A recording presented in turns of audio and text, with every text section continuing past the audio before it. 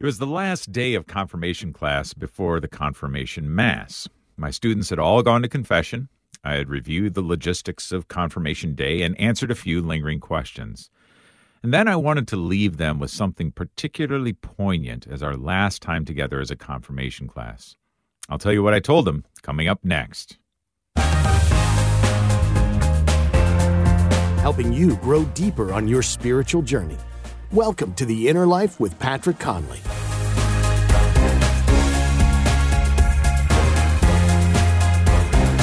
Welcome to The Inner Life. I'm Patrick Conley. Welcome you back to part 2 of our 3-part series on the search for happiness, a blueprint from the Beatitudes. As I stood before my final confirmation class, I decided to return to a phrase I had oft repeated to them just to drive it home one more time. Always remember, I said, God wants you to be happy. My prayer was that, if indeed they strayed from the faith, whenever they encountered the inevitable misery that life would have in store for them, that at that point they would remember that God desired happiness for them. And that might just be enough to bring a return to faith, a return to church into their minds and hearts. God does want us to be happy, and in the lifelong search for happiness, Jesus has given us a blueprint for happiness in the Beatitudes. Today, day 2 in our 3-part series, we'll take a look at blessed are the meek, blessed are those who hunger and thirst after righteousness, and blessed are the merciful. Back to guide us through our discussion is our spiritual director, Father Matthew Spencer, a priest of the Oblates of St. Joseph. Father Matthew currently serves as provincial superior and shrine director for the Oblates out of Santa Cruz, California. Welcome back, Father. Good to be with you again. Oh, Patrick, the pleasure's all mine. Thank you. Absolutely. Well, let's start just in case people missed day 1 of the show, which, of course, they can always go back and listen to on our show page at relevantradio.com. In case they missed that first one, though, just a brief overview from you again, Father. Just a couple minutes on how does God desire our happiness, and why are the Beatitudes a good kind of framework for that happiness? Yeah, I love the way the Catechism describes this. In paragraph 1719, the Catechism says that the Beatitudes reveal the goal of human existence. And I think that's beautiful. You know, they respond to our natural desire for happiness, which I think is so crucial that Jesus uses happiness to draw us into his teachings, right? He knows there's a desire for happiness, and so he says, well, if you want to be blessed, if you want to be happy, you need to be meek. If you want to be blessed, if you want to be happy, you need to be merciful, etc., as we're going to unpack a little today. Yeah. So what we were speaking yesterday about, the fact that the Beatitudes really give us this roadmap, and it's rather paradoxical, right? I mean, it's rather difficult to grasp, at least with our limited reason, because they don't always seem to make sense. Blessed are the meek. How is that a good thing if I'm meek and humble of heart? Exactly. But they do lead us to a greater awareness of God's kingdom and entering into his kingdom.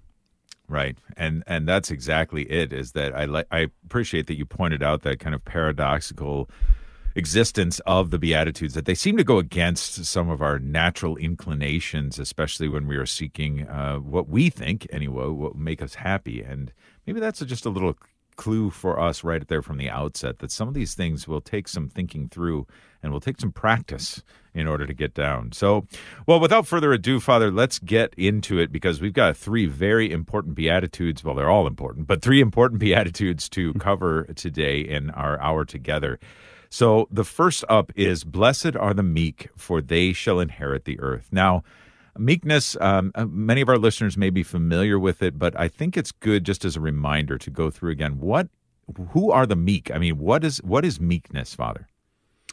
Yeah, meekness is this very curious quality that most of us don't ascribe as a virtue, which is to not exert power, right? It's a form of humility in which we don't seek to control, but instead we allow God to be in control. And it's really a very humbling kind of thing to do, right? To say, well, instead of asserting my will, instead of trying to strive to be in control or to get what I want. I'm going to let God be in control of my life. And it goes against every fiber of our being, really. I Right. mean, Yeah. we want to be in control. We want to have the reins in our hands and to decide where our life is going.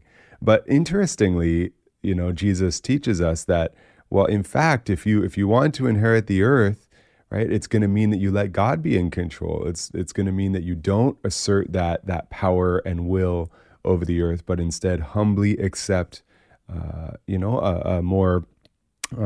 place of less power, of less control, and let God be in control. Yeah, and that's just it. Like what you said, it is so counterintuitive, counterinstinctive for us to let God be in control, and yet, I mean, we see that so often, don't we? I'm going back all the way to last week now, in the feasts of St. Thomas More and St. John Fisher. And meekness, I guess I want to throw this past you, Father. Is this an example of meekness when St. Thomas More writes, "Nothing can come but what God wills.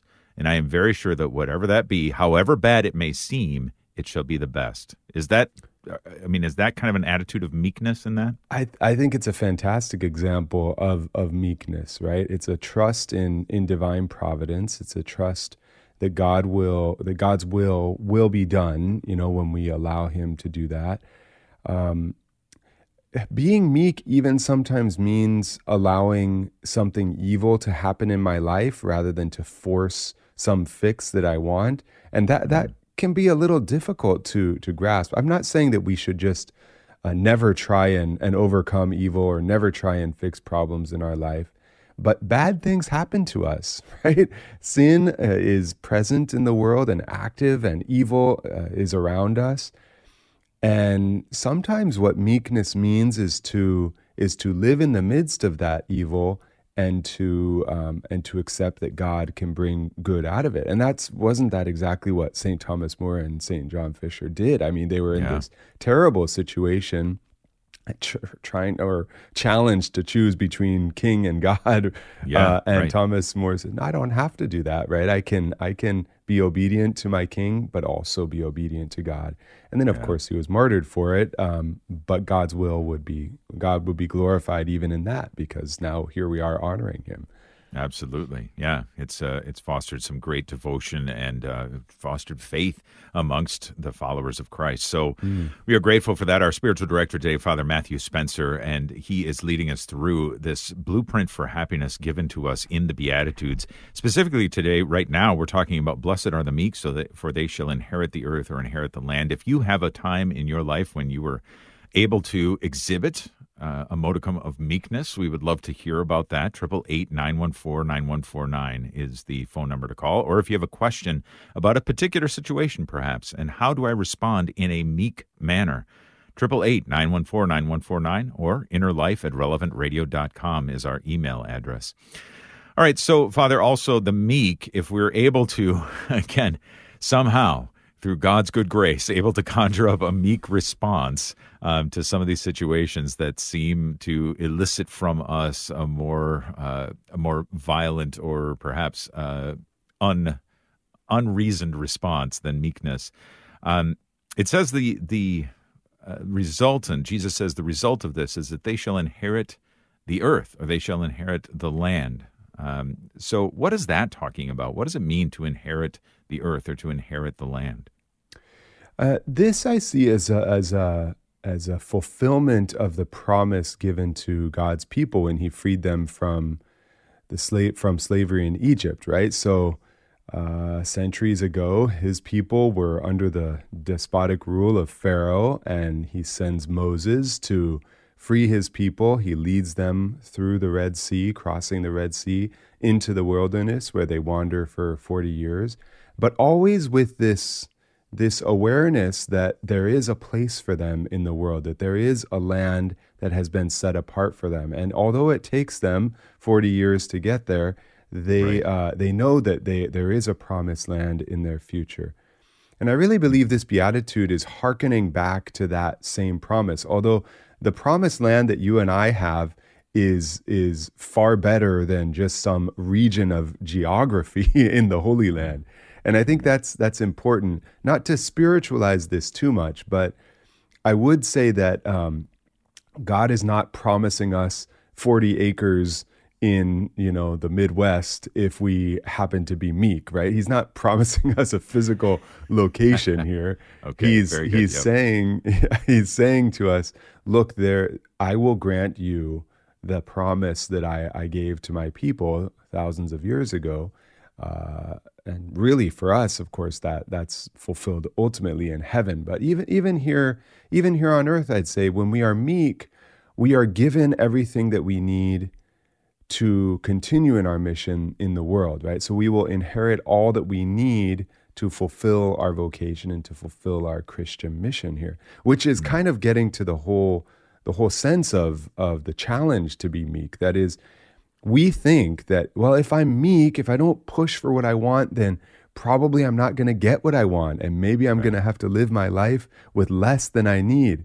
And Jesus is saying, no, the Lord will provide for you, right? If you're meek, if you allow him to provide and be in control, then he will make sure you have not only what you need, but even in abundance.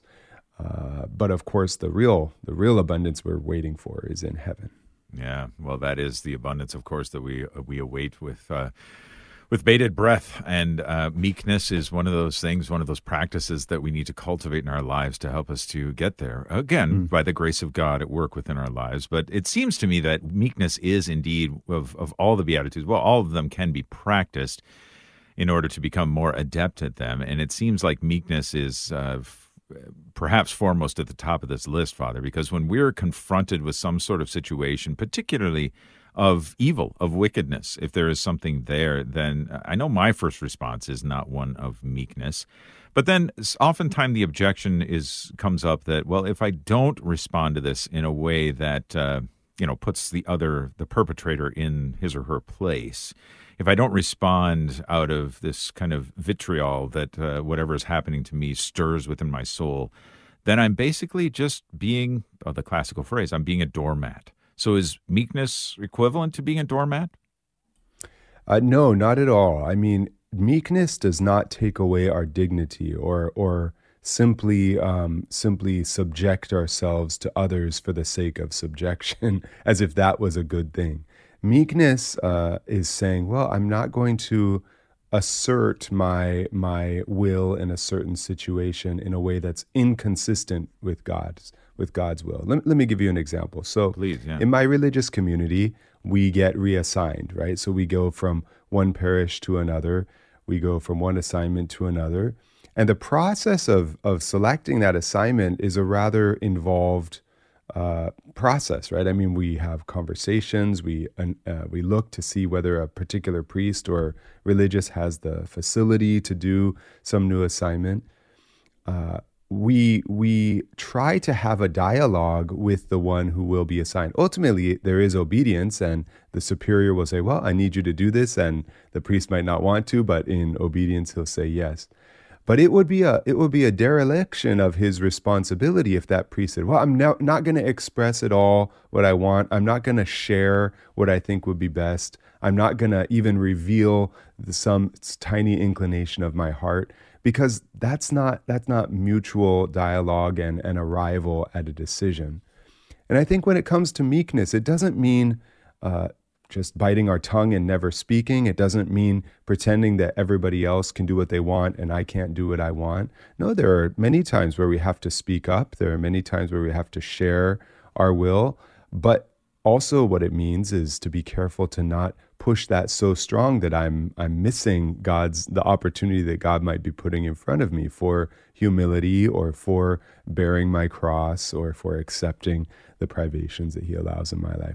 It is, I mean, this is a really hard thing, right, Patrick? I mean, you're asking a really good question. How do we find that balance between, trying to involve myself in a process or telling people how things should go or defending people when that's a responsibility of mine, but on the other hand, being meek and not trying to be too forceful in life.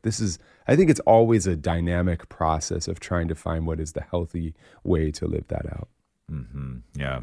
Well, and that process is something, again, that I think we can grow in our understanding of and in our practice of, in cooperation with the Holy Spirit at work within us as we respond in meekness to those things around us. Any examples or any thoughts of saints who have either demonstrated meekness, Father, or that we could turn to for help in developing meekness in our own lives? You know what I've been thinking of, Patrick? It's interesting to me as we've been preparing to ponder the Beatitudes yesterday, today, and tomorrow. Jesus, of course, is the perfect embodiment of the Beatitudes, right? So Jesus, of course, was perfectly pure in spirit. And Jesus, of course, also mourned. Jesus certainly hungered and thirsted for righteousness. But meekness is one of the few attributes in the Beatitudes that Jesus by word ascribes to himself, right? He never says, well, I am mourning. He never says, well, I am a peacemaker, right? He is a peacemaker, of course. Yeah, he does mourn. But when it comes to meekness, it's one of the few places in the Beatitudes where we can see that he said, come, take up your yoke and follow me, take my yoke upon you and follow me, for I am meek and humble of heart. I mean, he directly ascribes this quality to himself. And I think he has to be our example in learning meekness. And I think that gets to the balance that we are just referring to. You know, on the one hand, when Jesus saw the defilement of the temple, he had to do something about it. And he made a whip out of cords and he drove out, those who were defiling the temple. But then when it comes to his passion and death, he very humbly, meekly, even though it was very unjust. I mean, that's the understatement of creation, right? But he accepted that grave judgment against him in meekness, right? Because he knew that it would lead to salvation. So I see in Jesus the perfect embodiment of all the Beatitudes, but meekness in a special way, I think we can learn from him because he shows it at every moment, at every encounter in his life. Yeah. Well, we can never go wrong turning to the Lord and really finding our happiness within him and in his example, his grace, his love, and everything with us in meekness. And yeah, it's tough, and it's a tough, as we're faced with these situations, it's tough sometimes to know, as you were saying, Father, this balance about how do we respond appropriately, meekly to these situations. But I love the invitation that you've brought up, Father, that Jesus himself gives. Take my yoke upon you, for it's easy. My task is easy. My burden is light. Well, very good. I think that rounds out well our discussion of meekness. And when we're looking at the Beatitudes as our blueprint in the search for happiness with our spiritual director, Father Matthew Spencer. Coming up after the break, we're going to tackle, blessed are those who hunger and thirst for righteousness, for they shall be satisfied. What does it mean to hunger and thirst for righteousness? And do you sense that in your own life? If so, or if you have a question about how to do so in a more profound degree, give us a call, 888-914-94, 888-914-9149, again, 888-914-9149, or send us an email at relevantradio.com. We're going to take our short break now, but more with the Beatitudes with Father Matthew Spencer right after this. Today, we'd like to thank Fred, who is listening in Louisiana, for donating his 1968 Kaiser M35. You can join thousands of other listeners in donating old vehicles, trucks, boats, and RVs by visiting relevantradio.com/car. That's relevantradio.com/car. Oh, a happy day. Oh, a happy day. When Jesus walked. Welcome back to the Inner Life on Relevant Radio, on relevantradio.com, and the Relevant Radio app. It is indeed a happy day when we are living our lives in accordance with the Beatitudes, the teaching of Jesus, of course, all along empowered by him in the Holy Eucharist and in the Holy Spirit he's given us, and the grace that he pours out so abundantly upon our lives. We are talking today about the search for happiness in day 2 of our 3-part series on the Beatitudes with our spiritual director, Father Matthew Spencer. And up next, Father, is this, again, a great thing for pondering here. Blessed are those who hunger and thirst for righteousness, for they shall be satisfied. Now, I think all of us are very familiar. We're certainly here in the Midwest, we're coming up on lunchtime here, so very familiar with what it means to be hungry and thirsty, right? But to hunger and thirst for righteousness, what are we talking about there?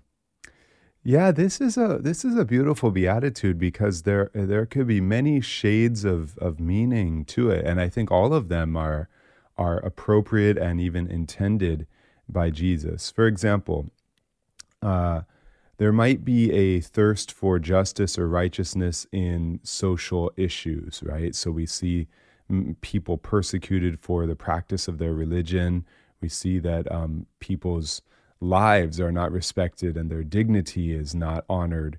We see the plight of the unborn in our society today. So we see these injustices and this lack of righteousness, and we hunger and thirst for change, right? And I think that's appropriate here, and certainly we pray that there's an end to these social societal ills, and the Lord promises, right, that if we hold on to that hunger, that we will be satisfied.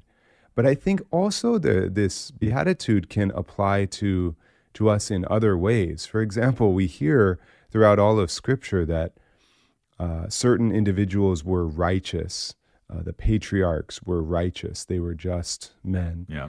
Some of the prophets in the Old Testament were referred to in that way. Saint Joseph was called the just man. So we can also think about hungering and thirsting for our own righteousness, our own justice, our own holiness, right? And that's also very important. That's also very necessary for us.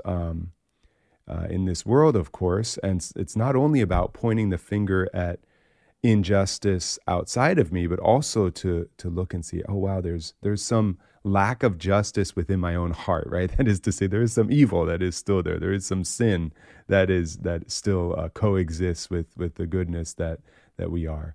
And if I hunger and thirst for conversion in my life, then I will be satisfied, right? The Lord will grant me that great gift. So I think that we can see this beatitude in a number of different ways, which are helpful for us. And I think we should be hungering and thirsting for righteousness in the world. And yet it's not only about societal change, it's also about the transformation of my own heart, that I might become a just and righteous person.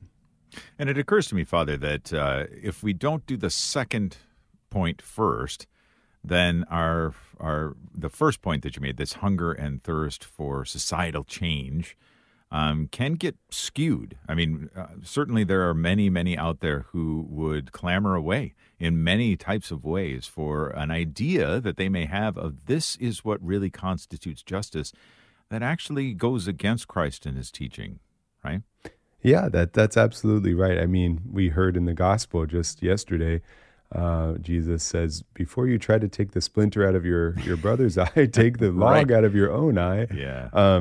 If we don't undergo this conversion first, or at least as a starting principle, then our ability to help others or to change the world or to contribute to the building up of the world is going to be very limited, And so we do need to experience this conversion simultaneously. I wouldn't say we wait until we're perfect, because if we waited until we were perfect, then the world wouldn't be changed at all. We have to work on both of them at the same time. But I do believe that our own conversion really must precede, the process of that conversion must begin prior to us believing that we can change the world. Talking about the Beatitudes as a blueprint in the search for happiness with our spiritual director, Father Matthew Spencer. When was a time when you hungered or thirsted, particularly after righteousness, after justice in the world? What did you do? How did you live that out? Or how did it manifest itself in your life? If you have a story to tell, we'd like to hear it. 888-914-9149, 888-914-9149, or send us an email, innerlife@relevantradio.com. Well, okay, Father, if this is one of the Beatitudes, one of our blueprints for happiness here, then how do we foster this hunger and thirst? I mean, obviously, in a physical realm, when we're if we were to want to make ourselves hungry or thirsty, we would deny ourselves food or drink for a while. So what do we do to foster a hunger and thirst for righteousness? Yeah, I think that's a great question to ask ourselves, because the first four Beatitudes that we've considered, blessed are the poor in spirit, blessed are those who mourn, blessed are the meek, And now this fourth one, blessed are those who hunger and thirst for righteousness, are really they come about through detachment, right? So they come about to be poor in spirit means we're going to be detached from material possessions. To mourn means we're going to be detached from the need for immediate comfort or consolation. To be meek means we're going to be detached from that need for honor or for power. And to hunger and thirst for righteousness means we're going to be detached from maybe our own ability to fix that, right? Because hunger is not something that we can take away on our own. We need food to accomplish that, right? And I think by looking at this as a type of detachment, we realize, well, it's not the laws that I make that are going to fix it. It's not the protests that I do that are going to solve it, although these might be important steps along the way. But it's really going to be the hand of God that will be the food to satisfy my righteousness, to satisfy, I should say, my hunger and my thirst. Mm-hmm. And I think if we look at it that way, then we'll realize that, okay, I need to be aware then that this is a need that the world has and a need that my own soul has for conversion. I think some of the best ways we do this, Patrick, are through personal prayer, right? So in personal prayer, we start to really come to see ourselves in a clearer way. We see that we're not as holy as we want. We see we're not as virtuous as we need to be. We see even just our attention span isn't as good as it should be. And personal prayer really helps us to know ourselves better, which will then lead to a greater hunger and thirst for conversion on our part. Okay. And then we also have to look at the world and see all the evils and struggles that are happening in the world, and then work to be attentive to the needs of others. How easy it is for us to ignore, say, the unborn, or to ignore those who don't have housing and don't have the basic necessities of life, like food and shelter, because they're far from us. But if we get involved in other people's lives, if we get involved in movements where the needs of the most vulnerable are being attended to, it will foster within us this hunger and thirst for justice here. Mm-hmm. So I think it's about involvement, it's about personal prayer, it's about us connecting with the needs of those around us, which then leads us to want change in the world and in ourselves.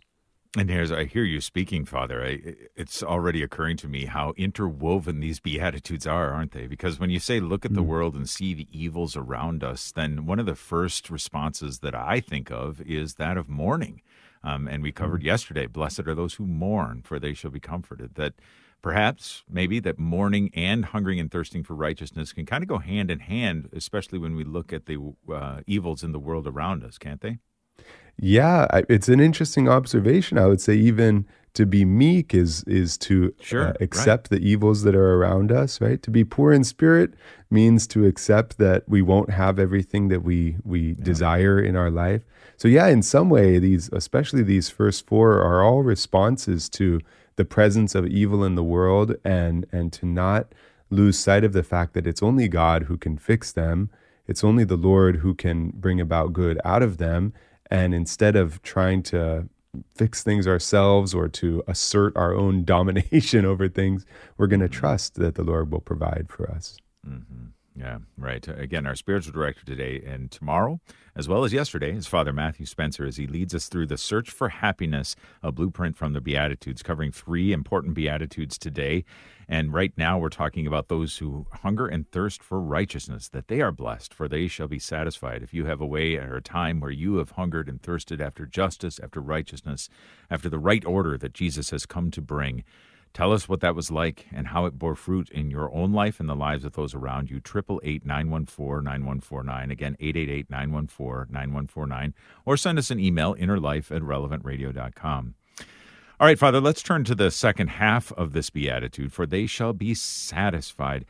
I mean, again, it's hard for me to imagine that perfect justice, perfect righteousness that we'll ever see here on the face of this mortal life. But at the same time, there is still this understanding of hope. But may we still seek will there be some partial satisfaction of that, even in this earthly life?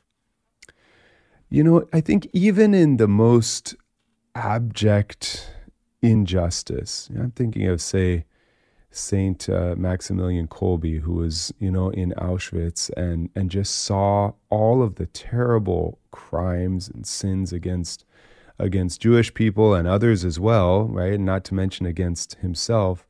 And it's perhaps for an outsider easy to conclude that, well, there was no satisfaction or restitution. There was no justice that he saw there.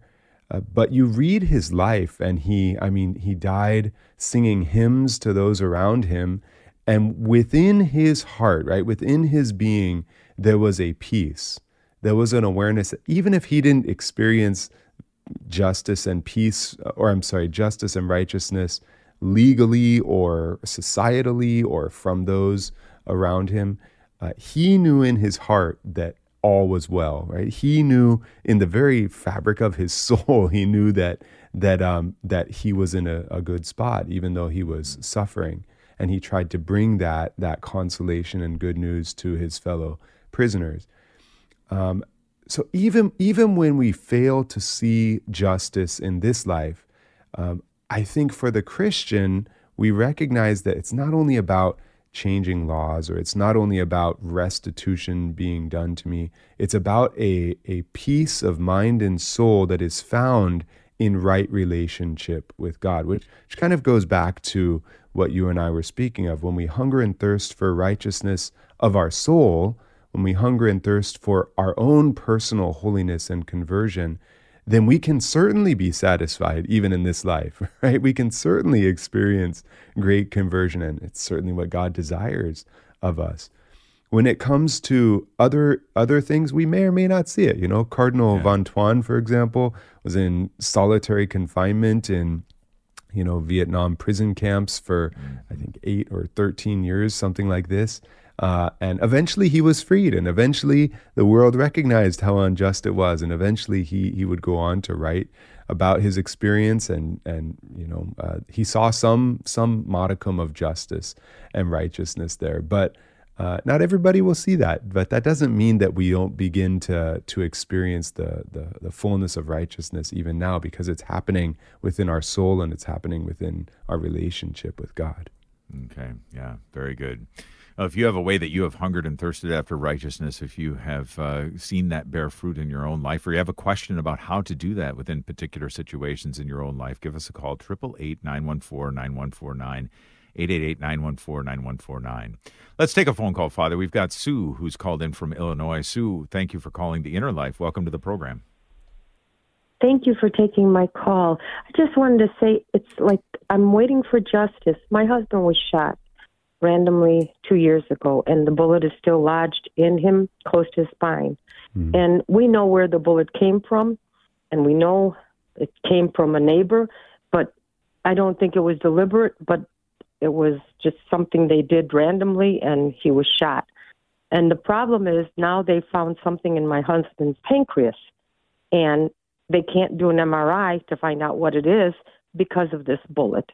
And it's hard for us to say, is that justice? Our neighbor, we look at them, and now I look out the window and I have a lot of anger in me, and I just don't know how to let go of it. Well, I would say hang tight, because we're going to be talking about being merciful, and we'll get to some of this question. But first of all, Sue, thank you for sharing that experience. And it is a cross, right? It is a challenge that you and your husband are called to bear. It's interesting to me, that Jesus says, "Blessed are those who hunger and thirst for righteousness," meaning that we have to pine for it, right? We have to strive for it. We have to long for it, and which is kind of what you're doing right now, right? You're longing for it, and it's important to not let that waiting turn to resentment, or let that waiting turn into impatience. Not that it has in your life, Sue. It's just that's the temptation that we all have as we're thirsting and hungering for something. We can we can become irritable, we could become upset, and the process of waiting and longing for it can undermine our own conversion.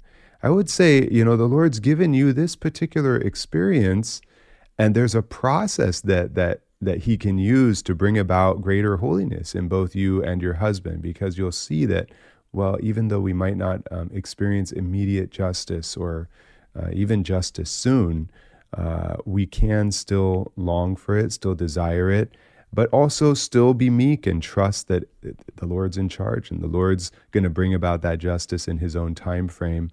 What's up to us is to continue thirsting and striving after it.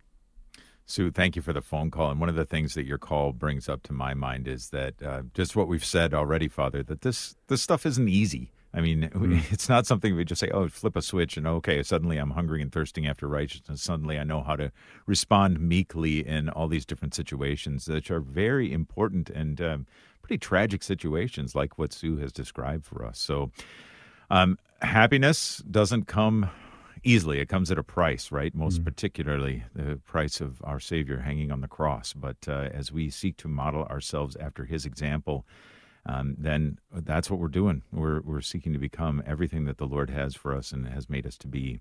That's what we're talking about here in day 2 of our 3-day series on the search for happiness, a blueprint from the Beatitudes, with our spiritual director, Father Matthew Spencer. As Father Matthew told us, coming up next after this break, we're going to be talking about the merciful and how blessed they are and why. What will they receive from God? And how will that contribute to their happiness? So if you have situations in your life where you are challenged to be merciful, or you're finding it difficult in which to be merciful, give us a call. Join the conversation, 888-914-9149. More of the Inner Life and the Beatitudes coming up next. You can support Relevant Radio in many ways. Joining a giving society, donating a vehicle you don't need anymore, and now donating a piece of land or other real estate. Donate now at relevantradio.com/property.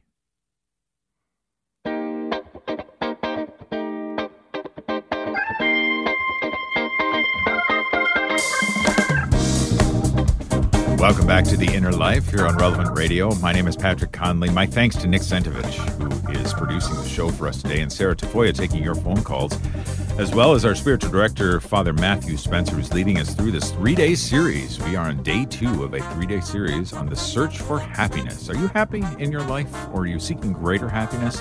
How can we find out more about how to be happy and how God would have us be happy? By looking at the Beatitudes. And Father, we turn now to another wonderful Beatitude. And it occurs to me, Father, we should have made this an 8-day series, because I think we could get a show out of each one of these. I was thinking the same thing as we started the show today. I thought, my goodness, yesterday we had a hard time fitting 2 in an hour. How are we going to fit 3 in an hour? Yeah. Well, we're doing okay. We've got a solid 12 minutes or so to get through.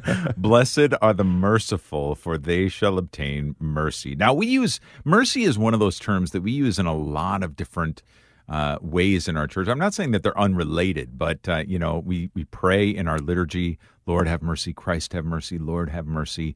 But we also talk about things like the corporal works of mercy, the spiritual works of mercy. So what are we talking about in terms of what is Jesus talking about when he says, blessed are the merciful? Who are the merciful? Yeah, it's interesting. I mean, the merciful are those who show mercy, of course.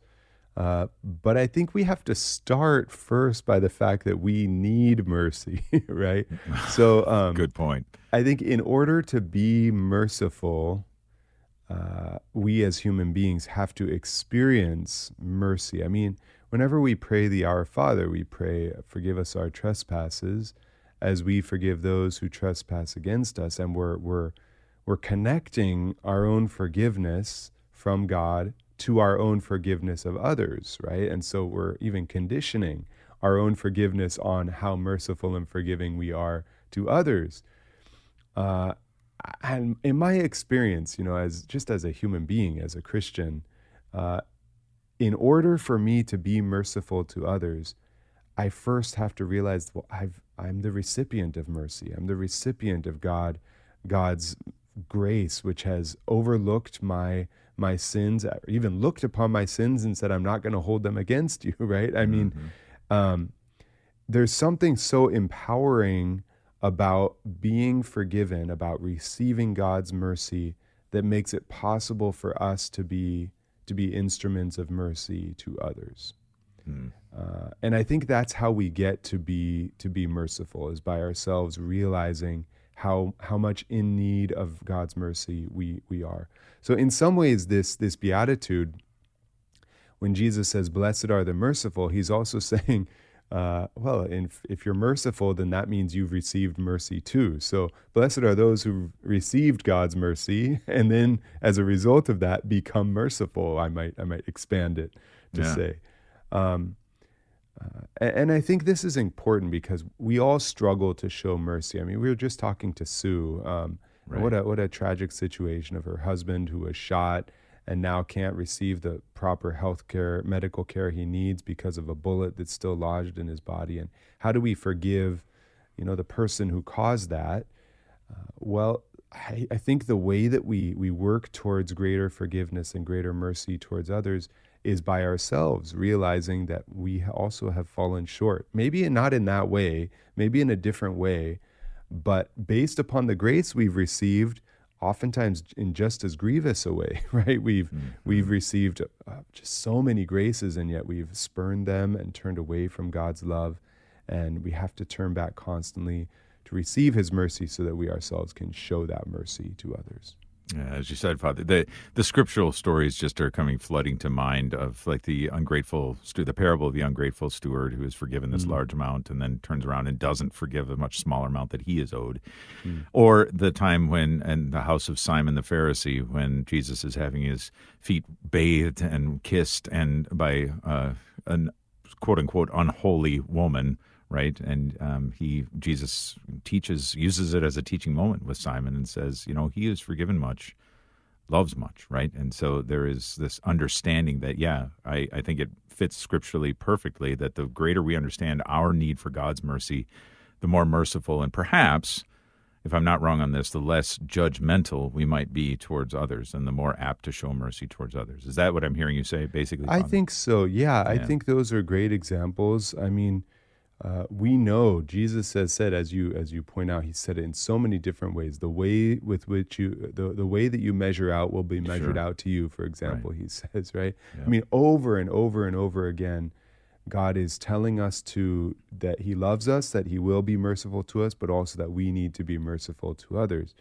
And it's it's a challenging dynamic to live because we all know how much we need God's mercy. I mean, we live in a time when I think we recognize that mercy. We recognize, I should say, our need for God's mercy. This is why the Divine Mercy devotion is so popular in our times. It's why people turn so quickly to God's divine mercy, because we recognize just deep down how much we need it. Mm-hmm. But with that great generosity of God's mercy that he pours out to us, there's also this responsibility that he gives us that we have to extend that same mercy to others.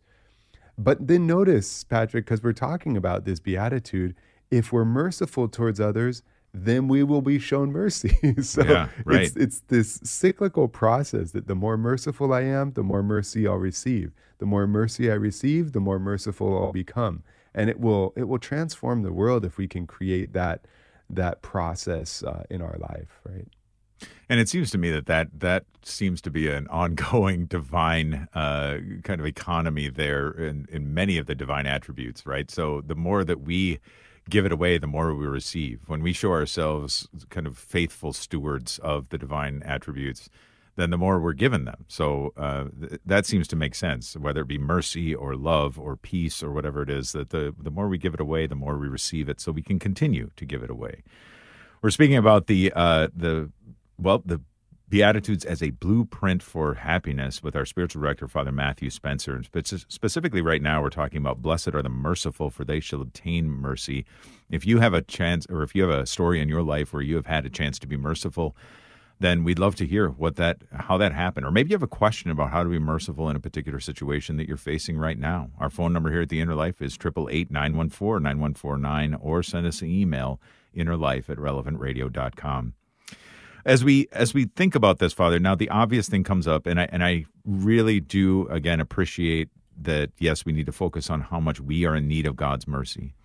Nonetheless, I'm sure that there are those out there who are facing a situation where they are finding it really difficult, maybe even impossible to offer forgiveness. What do you say, especially as a priest, as a pastor of the Lord? What do you say to a person who is in that kind of a situation? Well, as we've been saying, Patrick, all of the Beatitudes are not so intuitive logically for us. There's a paradox in all of them, and they are a blueprint for happiness, and that should help us to see that to be merciful is a path to happiness, which is really not what we feel like when we're trying to forgive, when we're trying to extend mercy to somebody. What we feel like is we're doing them a favor, or we feel like we're having to deny our thirst for justice, right? We feel like we ourselves are suffering when we are being merciful towards others. Yeah. But I think what is really important to remember and really essential to this beatitude and to the whole idea of mercy in general is that to be merciful itself is a path to happiness for us. And why is that? Because when we try to become the judge of others, when we try to become the arbiter of justice in other people's lives and say, well, I'm not going to let you off the hook until you've done this, that, and the other thing, then we've overstepped our bounds of who we are, of what capacity and responsibility we even have. We've gone beyond who we should be. I mean, we know that Jesus is the only judge, and we can't sit in his place. And when we try, then we're never going to be happy, because we'll never find perfect justice, and we'll never be able to see people's hearts, and we'll never be able to solve these issues of justice. So to be merciful, really, as hard as it is a path to happiness, believe it or not. It is a path to joy. When I can learn to not hold somebody's sins against them, when I can learn to look upon the sinner who maybe even hurt me grievously and simply not hold it against them, not let them be in control of my life, not let them decide how I'm feeling inside, when I can let go of all of that, it's amazing. I can be happier, right? And we really see this in the saints. I mean, we really see this in those who have shown great mercy, because we can see how happy they are. I mean, I'm thinking of John Paul II, right, who had an attempt on his life. Right. He had every natural right to be upset, angry, and resentful, even maybe at this person. But of course, he didn't hold this against the attempted assassinator. He went to prison and met with him in person and forgave him.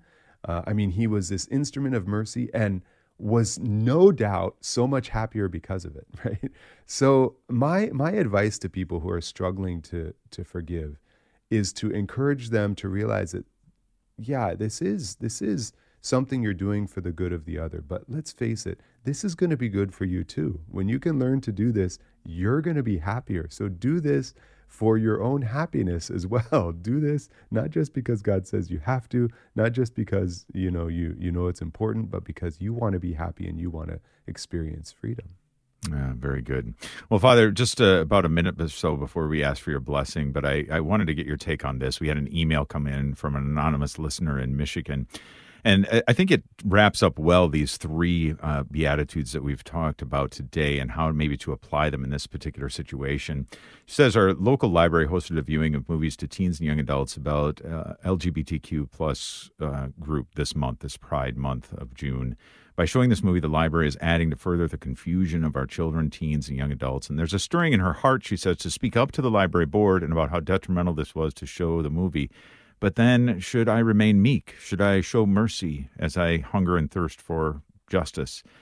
Any advice on how these three Beatitudes might play together in this particular situation, Father? Sure. I think to be meek doesn't mean to not express what we believe to be just and right, So I think it's helpful when we engage in those conversations. I think it's worth it to express our dissatisfaction with the way that our tax dollars are being used, or the way that values that go against God's, design for human happiness and life are being offended. But I also think we have to look and say, well, is this gonna have the effect that the Lord wants, right? Or am I just getting up and doing this? And is there any reasonable expectation that this will lead to transformation?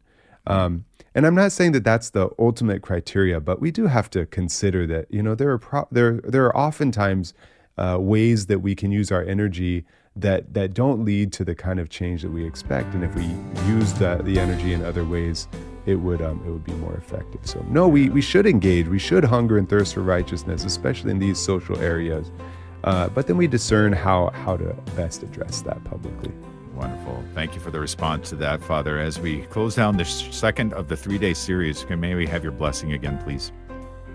Heavenly Father, I ask you to look upon all of our listeners, make them meek and humble of heart, give them a hunger and thirst for righteousness, and make them your merciful instruments in the Lord. And may Almighty God bless you all, the Father and the Son and the Holy Spirit. Amen. Thank you, Father Spencer. And as we get into tomorrow we're going to wrap up our series with the pure in heart, the peacemakers, and those persecuted for righteousness' sake. So be sure and tune in for that as we continue on the search for happiness, a blueprint from the Beatitudes. Until then, grace and peace.